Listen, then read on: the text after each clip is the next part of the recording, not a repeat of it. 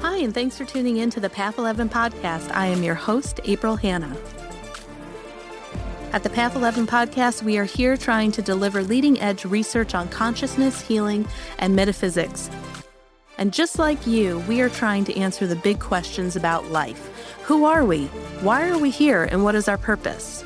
We hope by listening to our podcast, it will make each day you live on Earth a little easier to understand.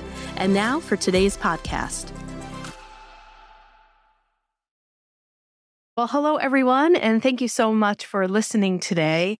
I couldn't be more excited than to have the guest that I'm going to introduce you to today, because I had actually found the work of this gentleman back in 2008.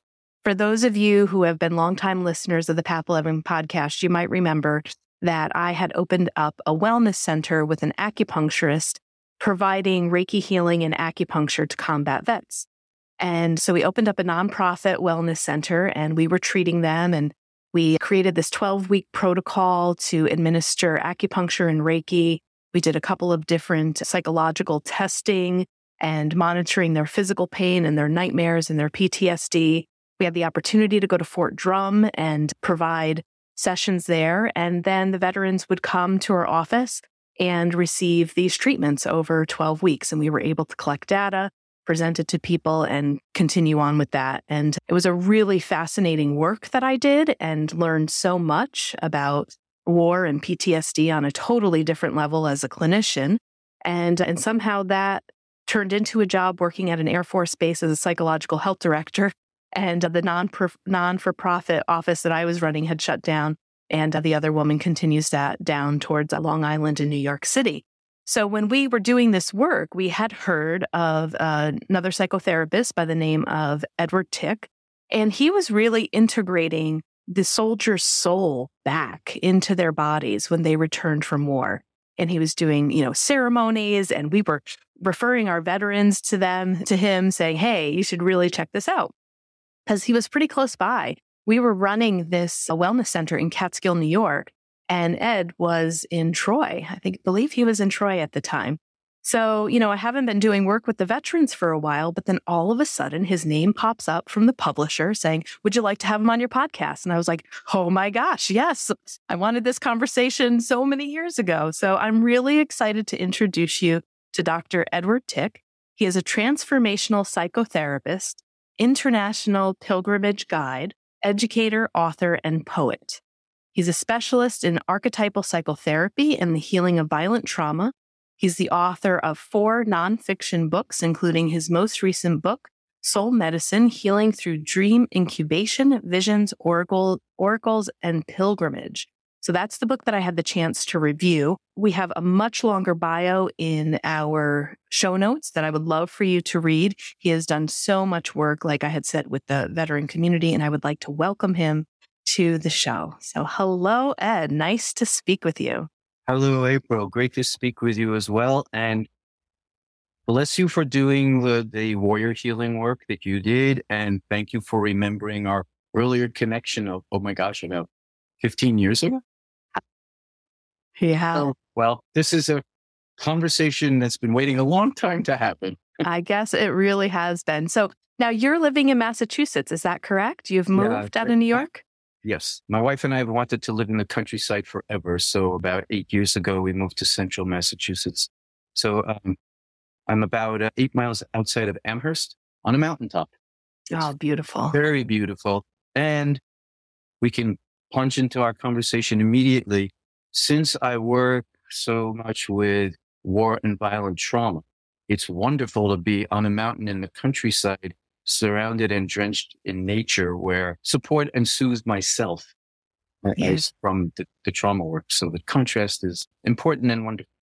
Yeah, absolutely. Now, where was your center again? It was in Troy, New York, wasn't it? Yes. Yeah. It was Troy, and we were sort of neighbors. We were. And I had lived in Troy, New York, for about 5 years when I was younger. I went to elementary school and Troy High for a couple of years. And then I went to the Catskill Mountains and planted myself there. So Troy, New York has a little, special place in my heart there. And another thing that we kind of have in common, we're both born in April, but you're a Taurus. Yeah, but you're an Aries. I'm an Aries. So I'm the 17th. I'm a little close, but yeah. When's your birthday? My birthday is the 24th. The 24th. Okay. You're a week older than me.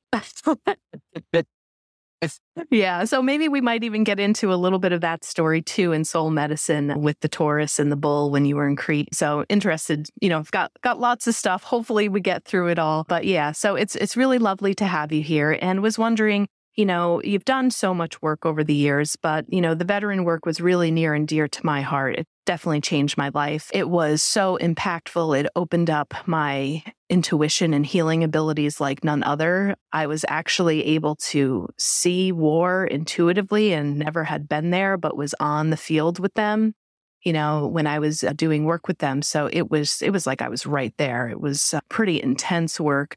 I had to go through a little bit of supervision because I had some vicarious traumatization, as well.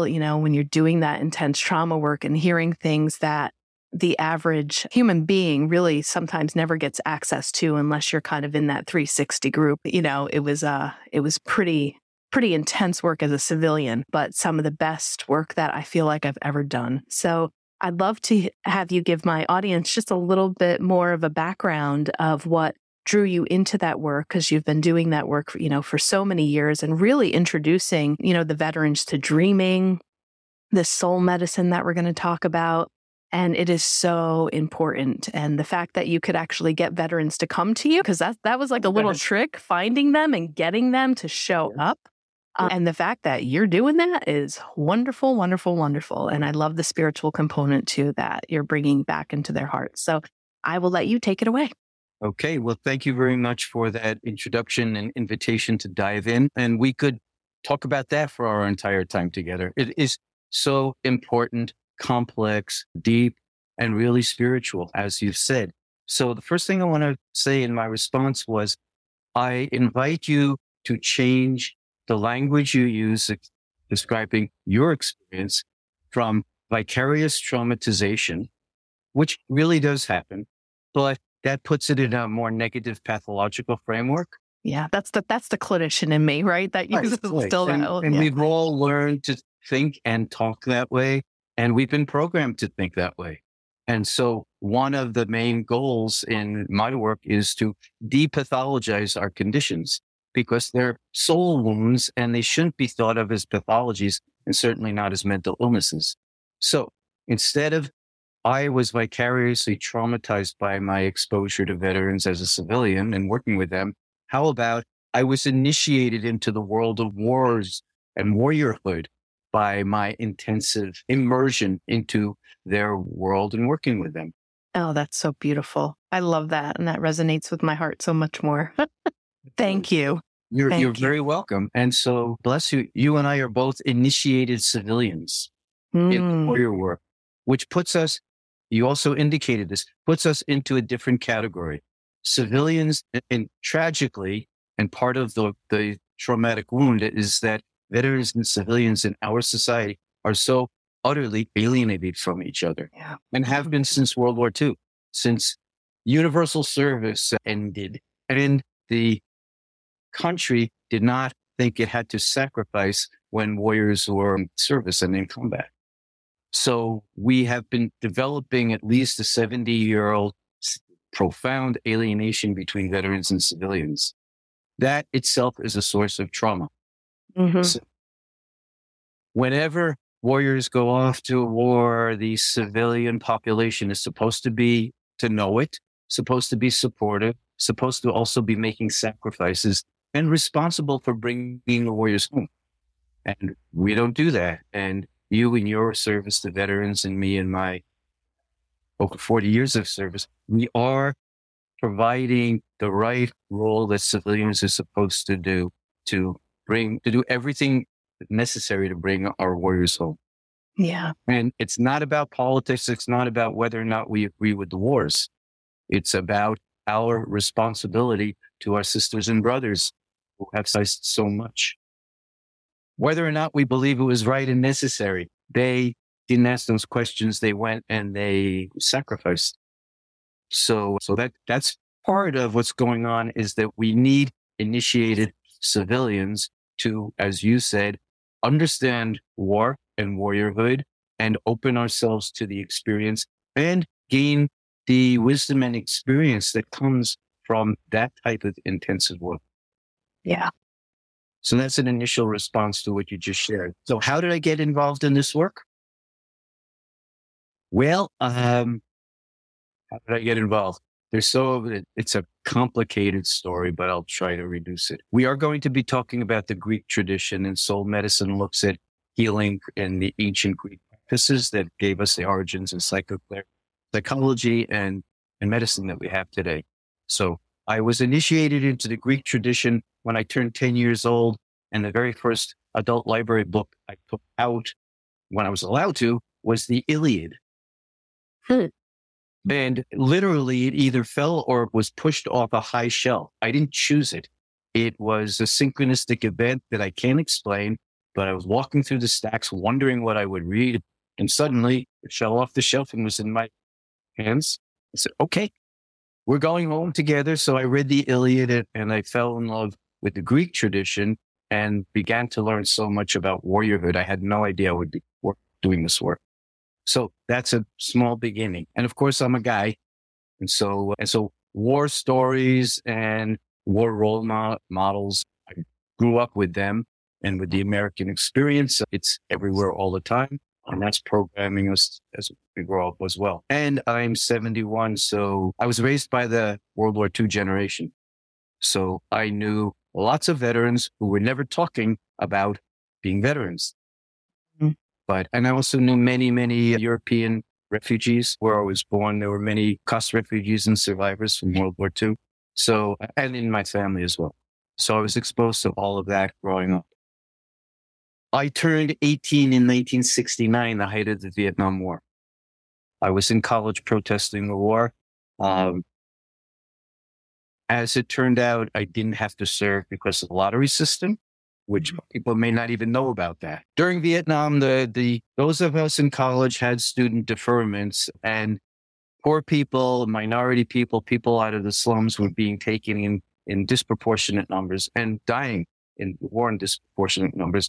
So the lottery system was instituted whereby the government pulled dates out of a hat to determine who was going to be drafted and who was not going to be. And it was an insane system that somebody had. I'm talking too much about Vietnam and war. That's okay. No, it's a part of it. Let it roll. Let it roll. Okay. So we have the phrase moral injury now. Moral injury is when something happens that we participate in or we observe that deeply offends our core value system. Everything about the Vietnam War and the experience and the way the government ran us was a moral injury, not just to our warriors, but to the entire country and to the generation. So when people were serving disproportionately in Vietnam and dying, being wounded or dying, having their lives wrecked, that was a moral injury to the nation, and especially to our disaffected people. When the government said, okay, we're going to just pull numbers out of a hat and you're going to be Vietnam and you don't have to ever serve and do anything. That was also moral injury. As it turned out, I got a high lottery number and I didn't have to serve. People who got the low number while I was in college either said, it's over for me, I'm going to Vietnam, and they quit college, or some of them ran away to Canada, or some of them got a lawyer to try to avoid the draft. It was so controversial. And it was also insane to me that anyone could escape duty to the country and to the generation just by pulling a number out of a hat.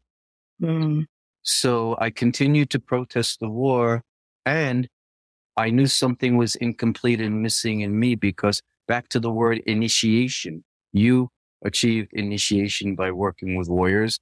I want to achieve my initiation too.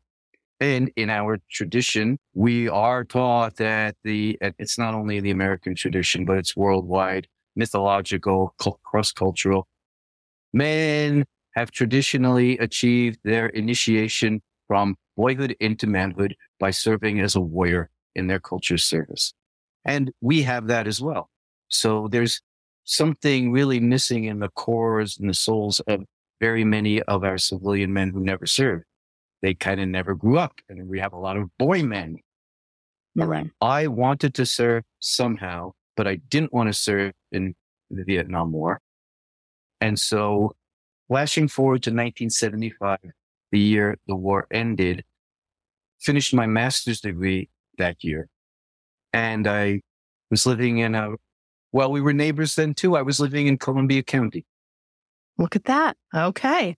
So right across the river from you. Right across from Greene County. Yep. Yeah.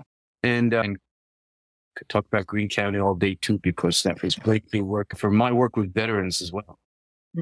So anyway, I was living in Columbia County and I was invited to be a psychotherapist in the medical group there. And so shortly after that, the Vietnam War ended in 1975. Post-traumatic stress disorder was not recognized as a diagnostic category until 1980. Well, around 1976 or 7, as a young psychotherapist, Vietnam veterans started to come into my practice. And there was no diagnosis for them then, and there was very little literature about the psychological dimensions of the veteran experience. And at the time, there were what were then being called tripwire vets, veterans who were so traumatized, and I'm sure you experienced that as well, encountered that. They're still in the berserk state. They're traumatized. They're doing a lot of violence, and PTSD symptoms were very severe. So at the time, I was warned to not work with them. Vietnam veterans, I was told, are too crazy and too dangerous, and it won't be safe for you. But happily, I ignored that because I wanted my initiation. I was against the Vietnam War, and I'm against all war, but I also understand that becoming a warrior, gaining that warrior wisdom has been forever a part of the male initiatory journey, and I wanted it. And like you, I was impelled to learn what war experience really is like, even though I hated it and I didn't want to be part of it. And so, again, like you, I imaginally went to war. I was on the front lines in my heart, in my spirit, in my imagination, and learning how to do therapy with veterans. So I began that, as we're saying, in mid-1970s. And then the diagnosis was not created until 1980. Now we'll get to soul medicine and to the work in Greece.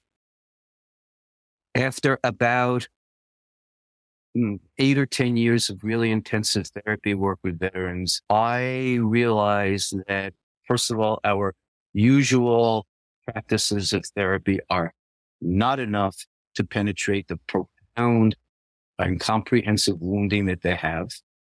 I realized that what we call PTSD is not just a psychological challenge, but it's also physiological, and you were treating the body as well as the mind. But most importantly, it's a soul wound. It's a spiritual wound. So I now translate PTSD, the acronym we have for post-traumatic stress disorder, in 2 different ways. I call it post-traumatic soul distress. It's not just a nervous system stress disorder.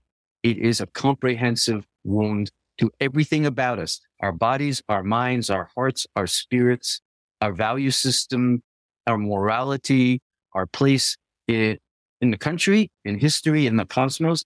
Everything that's ever been attributed to the soul is wounded and distorted by this very severe violent experience against life. So it's a soul wound and somehow had to be treated on that level. Secondly, I also translate the acronym as post-traumatic social disorder.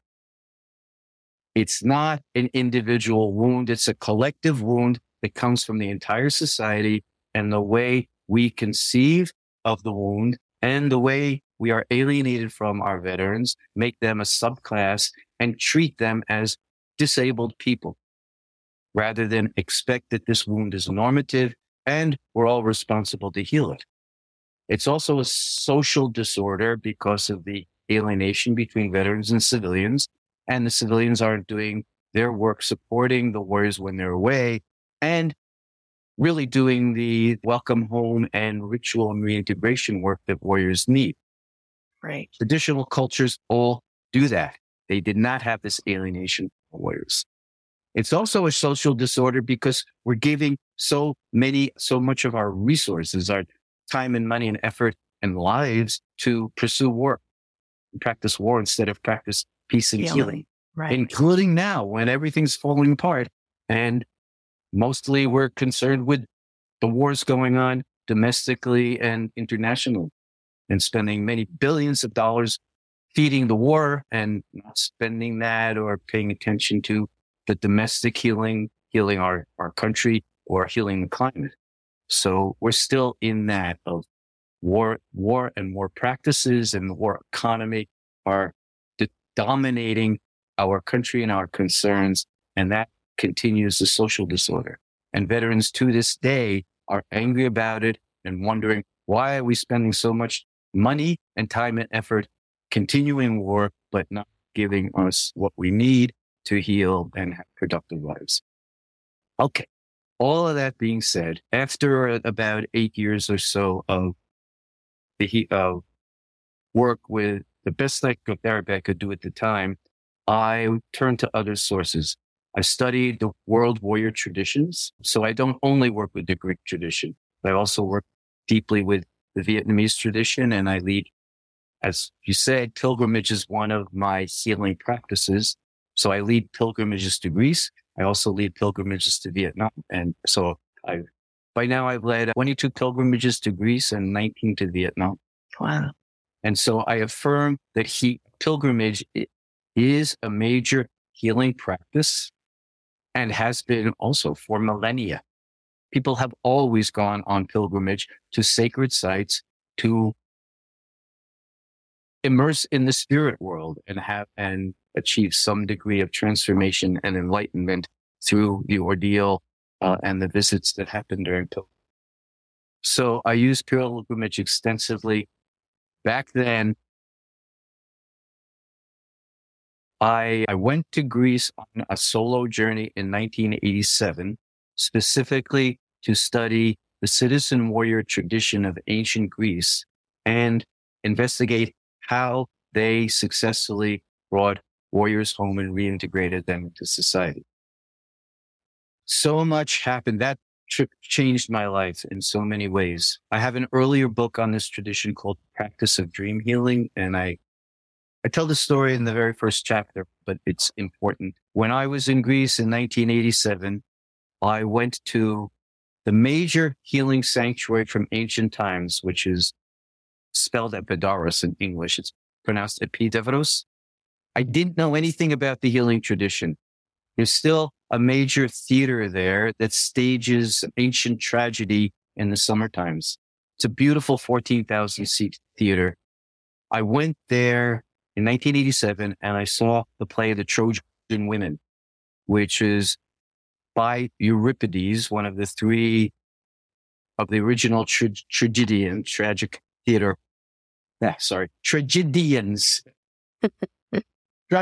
writers. And all three of them, by the way, were combat veterans.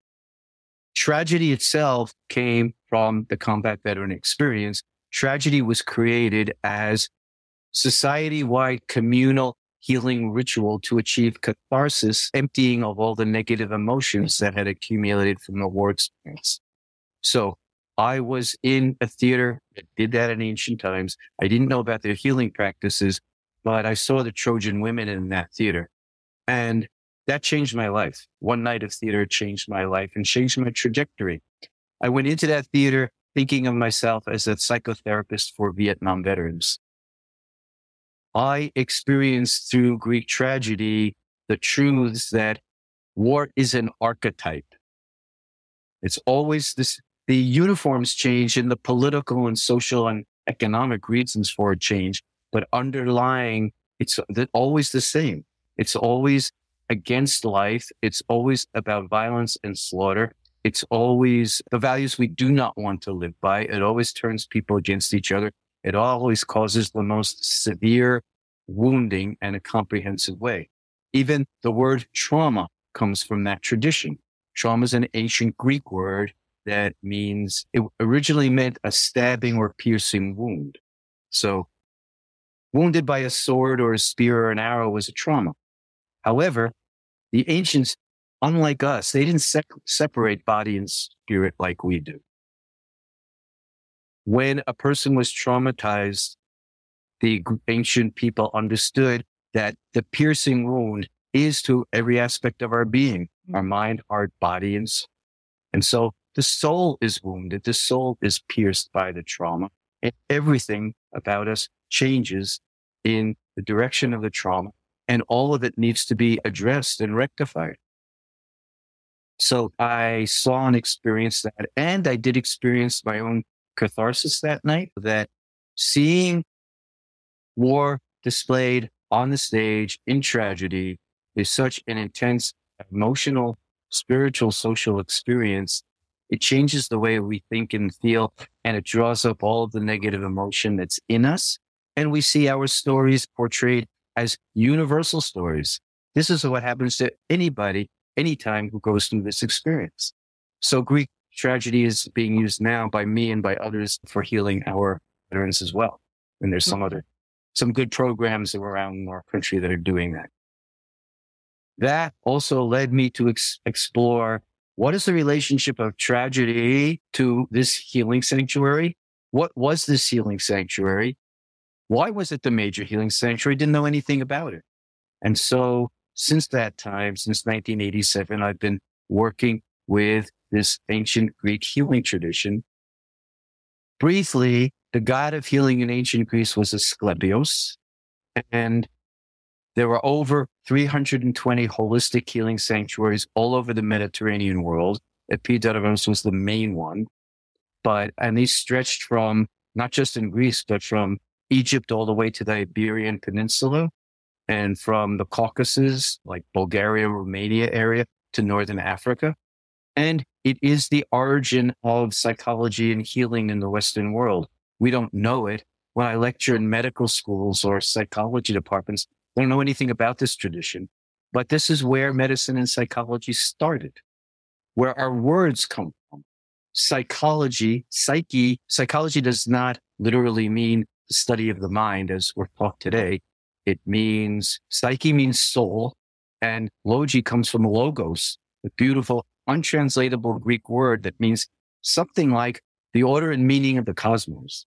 So psychology is the order and meaning of the soul.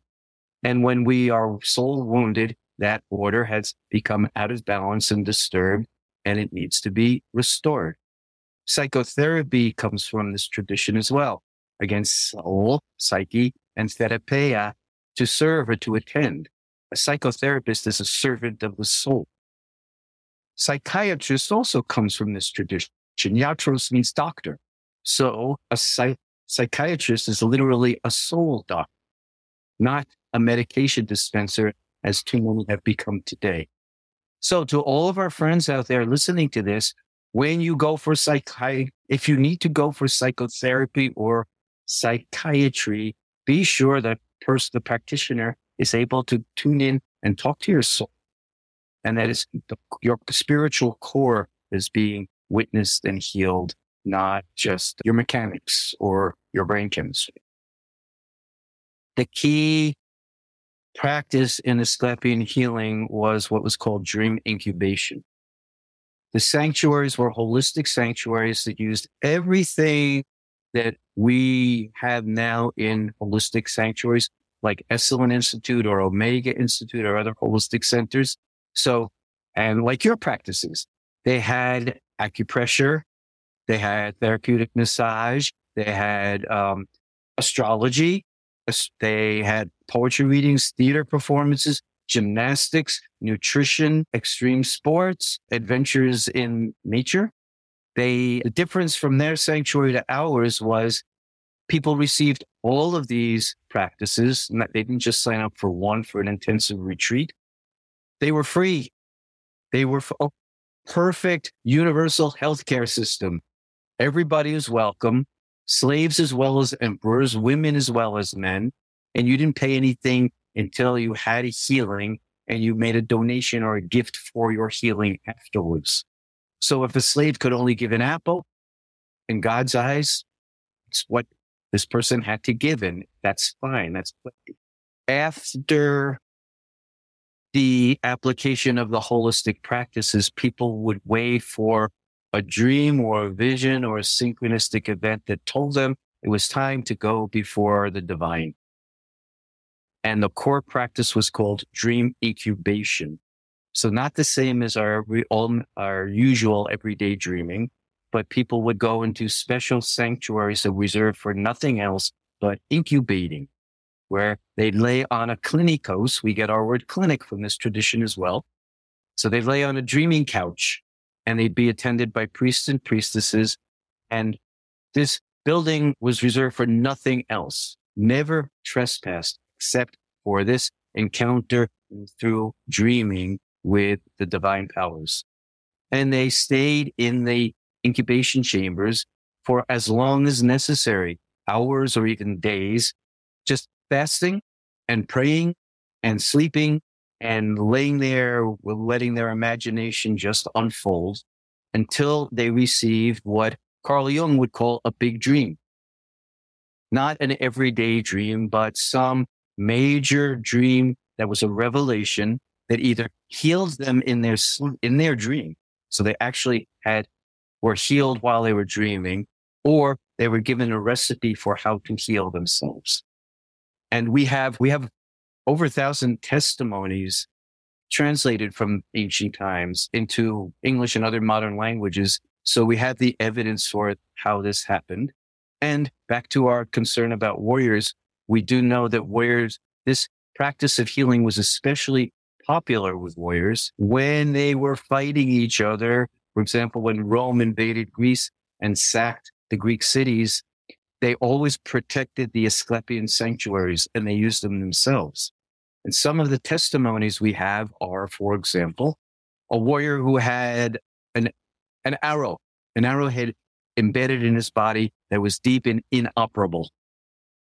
He would go to sleep in the sanctuary and have a dream that Asclepius, the god of healing, or another divine helper came in the dream and performed a dream surgery.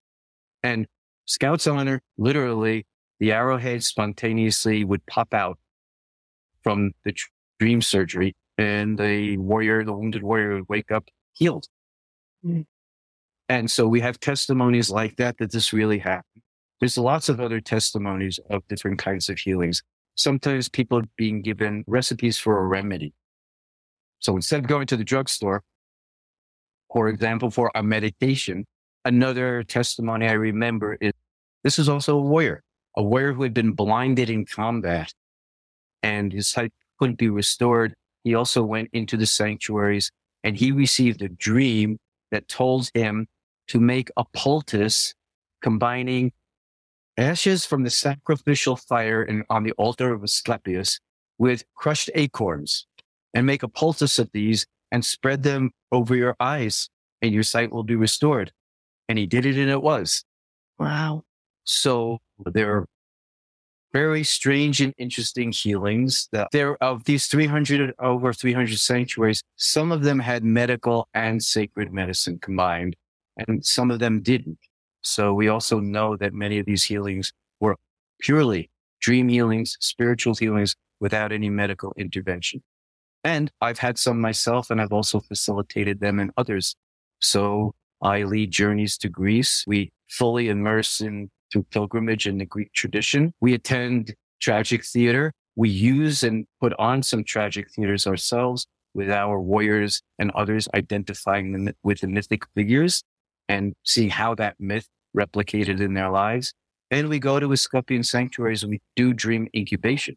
So modern people have these transformational dreams as well. Yeah, the one story that you had in the book of the dream incubation, it might have been with the person, John, where you had heard vomiting like twice, that he had gotten up twice and was vomiting, but then the people who were observing the sleep said he slept soundly throughout the entire night. But when he awoke, he felt completely like rejuvenated and cleared. And was wondering if you could just recap that story a little bit, because that was Sure. really interesting. I will. It's an amazing story. I'll abbreviate it. We hope people will read the whole story. Yes. Inspired by it. Yeah. So, yes, John was a Vietnam combat veteran who came to Greece with it. He had been through psychotherapy, and his own words were, "The light was still out inside. My heart was still dead." Mm. So in Greece, we had two ritual days for John. One was that we went to the old warriors cemetery outside the old city walls of ancient Athens. And that cemetery would be roughly equivalent to Arlington National Cemetery for us, where great and ordinary warriors were buried there. Well, we went into the cemetery. John said it was harder than visiting the Vietnam Wall. So we gave him a lot of support, including Reiki and therapeutic touch, to support him to go into the cemetery. He chose a gravestone and leaned against it while we all surrounded him, praying and giving therapeutic support. And he was torn by pain, but then suddenly his eyes opened and he smiled and he said, I don't know what happened, but it was like I was just hit by a thunderbolt and energy pervaded my body and I'm different. Okay. We didn't analyze it. We celebrated it. Then we walked to the old city walls, the ancient gate Athens, where Pericles had originally given in ancient times his funeral oration over the dead of the Peloponnesian War. We read what Pericles said about warriors protecting their democracy and the highest values of a culture. Then we invited John to give his own talk, his own oration on that spot.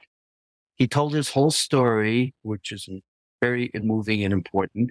But the most important thing was that at the very end of telling his story, he told us, our group, and the Greeks who had joined us to witness this, he said, from now on and forevermore, I am not a Vietnam veteran. From now on, I am a spiritual warrior whose service was in Vietnam. Mm. Oh, love that. Right? So Yeah. his entire identity shifted from I'm a rejected, disabled American veteran to I'm a spiritual warrior of all times. And my fate was that I served in Vietnam, but I became a warrior through my Vietnam service. I had no war, even though I hated that war and it wounded me. So he went through a profound identity transformation that has stayed with him. And part of this core, the key in healing trauma is to enlarge the identity so much that the identity becomes larger than the traumatic wound. Hmm. In PTSD, the traumatic wound dominates everything and we experience life through it. Right. For our souls and our consciousness evolves a larger identity. So PTSD shrinks. It's a wound that I'm carrying, but I'm a spiritual warrior and I can carry the wound in balance. So all that happened for John. Then we went to an island called Kos, where Hippocrates, the first scientific physician, actually was raised and opened the first medical school in the Western world. Hippocrates grew up in Asclepian sanctuaries. His father and grandfather were both priests of Asclepius. So he learned the tradition. He didn't use it medically, but he wrote about it. He learned it. And he also declared, rightly, this is from Hippocrates, that all illness begins in the soul and ends in the body. Mm-hmm. So if we dig down through the soul wound and can heal the soul, that will heal the body and the mind and the heart. On Kos, we did dream incubation, and that's part of the story that you reported. It was somebody else who was disturbed and vomiting during the night. It wasn't John. Wasn't John. It wasn't John. No, John really did well. What happened for John was that he kept having combat nightmares after we put him into incubation. He would wake up sweating or crying or shaking or screaming from a nightmare. And his helper would ask, do you need to stop now? Do you need to come out of the incubation? And every time John said, no, I'm not done. There's more. I got to go back in. So all night long, this went on. And then when dawn broke and I was sitting with him then, he popped up the last time from the last dream with the biggest smile I've ever seen. His face was lit like the sun was inside him. And he said, I'm done. It's over. Well, good morning, John, I said. Yeah, good morning. I'm happy to see you. What do you mean it's over? And he said, I don't know. I just feel wonderful. My soul's back. The light's back on inside. The light that was out is back on, and I'm done with the nightmares. I'm empty. This was about a decade ago, and he really hasn't had any combat nightmares since then. He really did empty of his nightmare, all of his stored nightmare material through the dream incubation and through the sacred rituals we did. So he is a spiritual warrior. He doesn't suffer from PTSD. He teases me because he says, I never needed an alarm clock until I met you, Tick. Now I sleep like a baby, but you don't, which is true. And he serves other veterans. He volunteers in VA hospitals and works with other veterans from all conflicts, and has also been a mentor to Sandbox War veterans. So he's a healed person. He's a beautiful person. And he also leads his own healing journeys back to Vietnam. That's how healed he is. Wow, that is beautiful. He's become a servant of healing as well. Yeah. People are going to have to read the book if they want to know the other one, because I think John's story was first, and then the other one that I was talking about is next. But it's as miraculous as that one as well. So I know we're kind of coming a little short on time, but you've really covered quite a bit of things that I've highlighted in the book here. I just want to kind of look through my notes really quick, because there was, a lot of the things that I was also highlighting in the book had to do with how our kind of traditional psychotherapy right now really doesn't talk about the unseen, and we're not looking to analyze or talk about the dreams or like the synchronicities. And I think there's maybe a little bit more of a movement that's happening towards that, but it's been, I think, missing so much. And people will go and search for it, right? That's why they go out and they search for the healers, or they want to meet with a shaman, or they want to be a part of drumming rituals and things like that, because the soul just, longs for that. And I loved how much you highlighted that throughout the book too. There was also a really beautiful quote. And the one thing that I also want to say that really touched my soul too, that you were talking about, was the definition of the psychotherapist and the psychiatrist. It was a totally different way to look at being a soul doctor, or, feeding the soul, or the servant of the soul as we sit with people. And I've really moved away from traditional clinical psychotherapy now, because it wasn't feeding my soul, It's like I was sitting there, but was feeling like, okay, I know there's a different way. There's a different direction to tap into people and have them heal on that soul level. And that is also what completely made me change my whole process. And probably really after the experience working with the veterans, and really, applying the acupuncture and, the Reiki and the energy healing and compassionate listening and being with them. And, their eyes changed. Like, the soul really came back into the body, and they look different. The eyes just look totally different. So from a detached, numbed condition to, we literally see the light coming back in their eyes, and their trust and their love and their ability to connect with us. Exactly. And so the 1,000-yard stare goes away, and life comes back into their eyes. And then we can achieve the most intense and soul-satisfying connection with them. I agree. And then another thing that I highlighted was your story about your friend Constantinosis. No, I didn't pronounce that right. Yes, Constant. Yeah. And there was just this one line where he said, America gives you everything but steals your soul. Greece gives you nothing but your soul. And you were talking about hungering for soul food. And I just thought that was a really short but succinct way to kind of, wrap things up. And I feel like a lot of us are walking around here in America like, where's my soul? I mean, I'm sure as a psychotherapist too, even though we're working with veterans, the most common question is, I don't know who I am. Who am I? Why am I here? What is my purpose?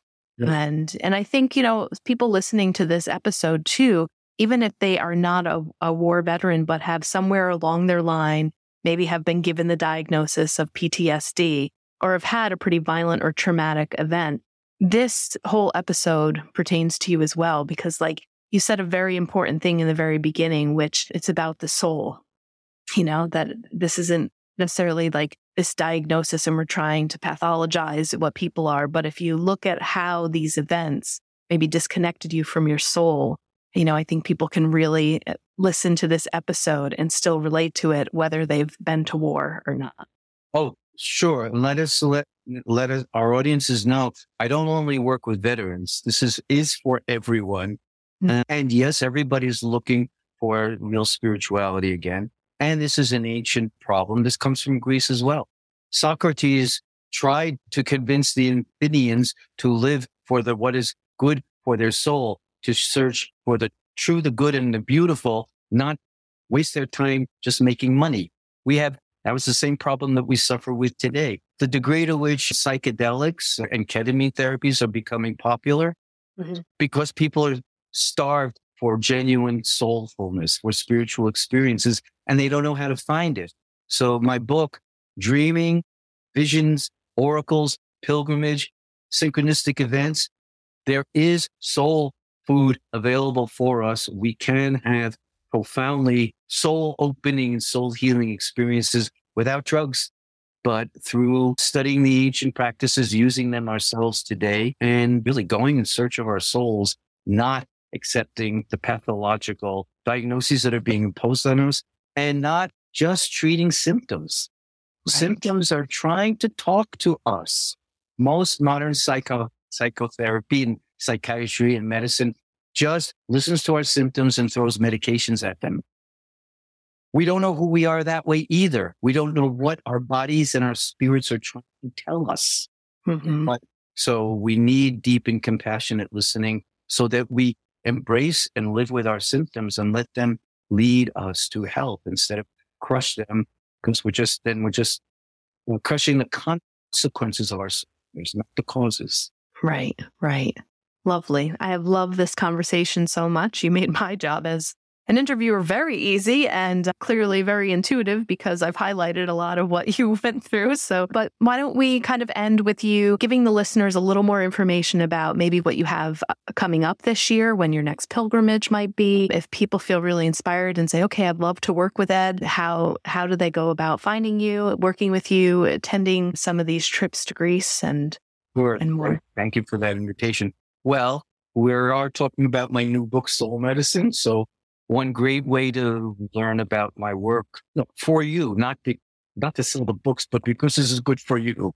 So check out this book, and my other book on pilgrimage to Greece is called The Practice of Dream Healing. So both of these deeply explore this tradition and give delicious stories and teachings as we've shared today. I continue to work with veterans as well as others, and I continue to lead journeys to Greece. Actually, my next pilgrimage to Greece is next month. I'm going to March again. Okay. So people can contact me about that. And I'm doing 1 or 2 a year now that we can travel again. Hooray. And hopefully we'll be able to for a while. We'll see. But I have 2 websites, just edwardtick.com and mentorthesoul.guide. So there's lots of information there. And she'll give my phone number if people want that. Is 51. Sure. Okay. Yeah. If anybody's so interested, they want a direct contact soon, my phone is 518-727-8090. But through my websites, of course, people can find me and get in touch. And I'm always giving programs, retreats, and lectures on this material.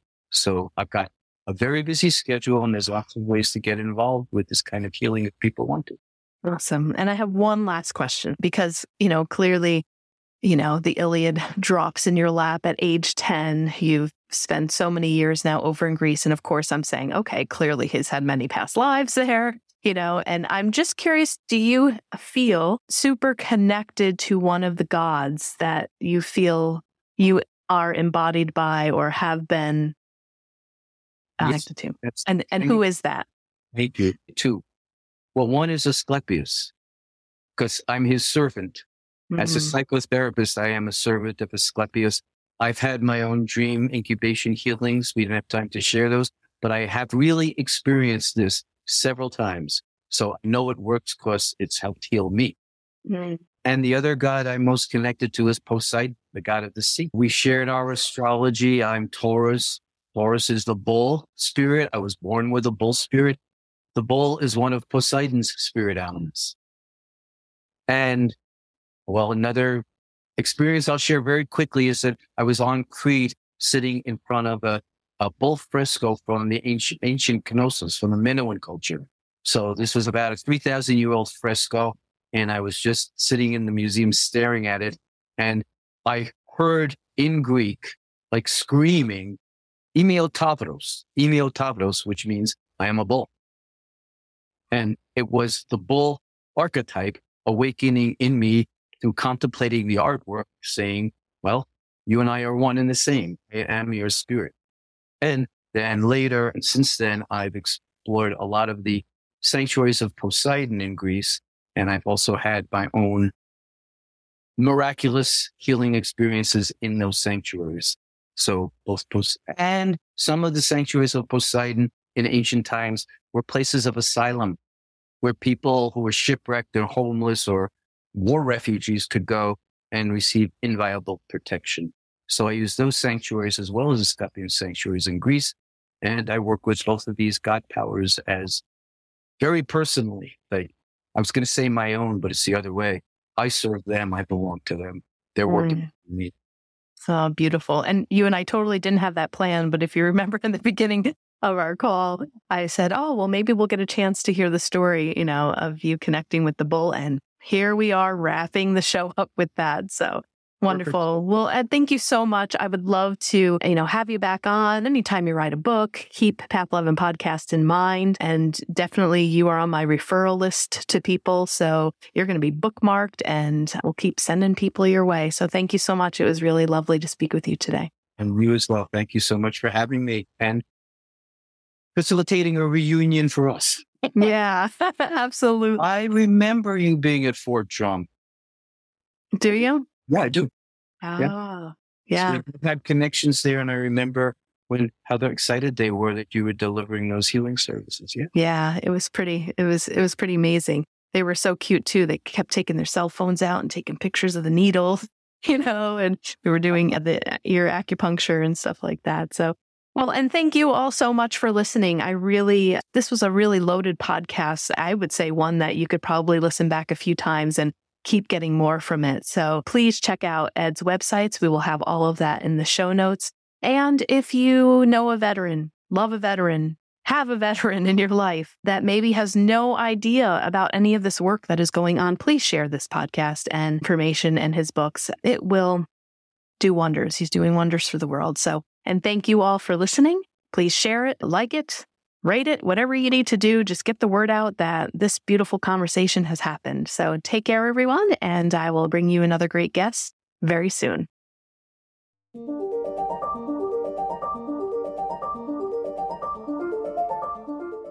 Thanks so much for tuning in to today's show. If you haven't already, please subscribe and rate and review the Path 11 podcast in Spotify, Apple Podcasts, or wherever you listen to your podcasts.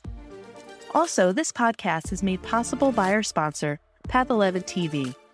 Visit path11tv.com to start a 7-day free trial of exclusive video content on consciousness, healing, and life after death.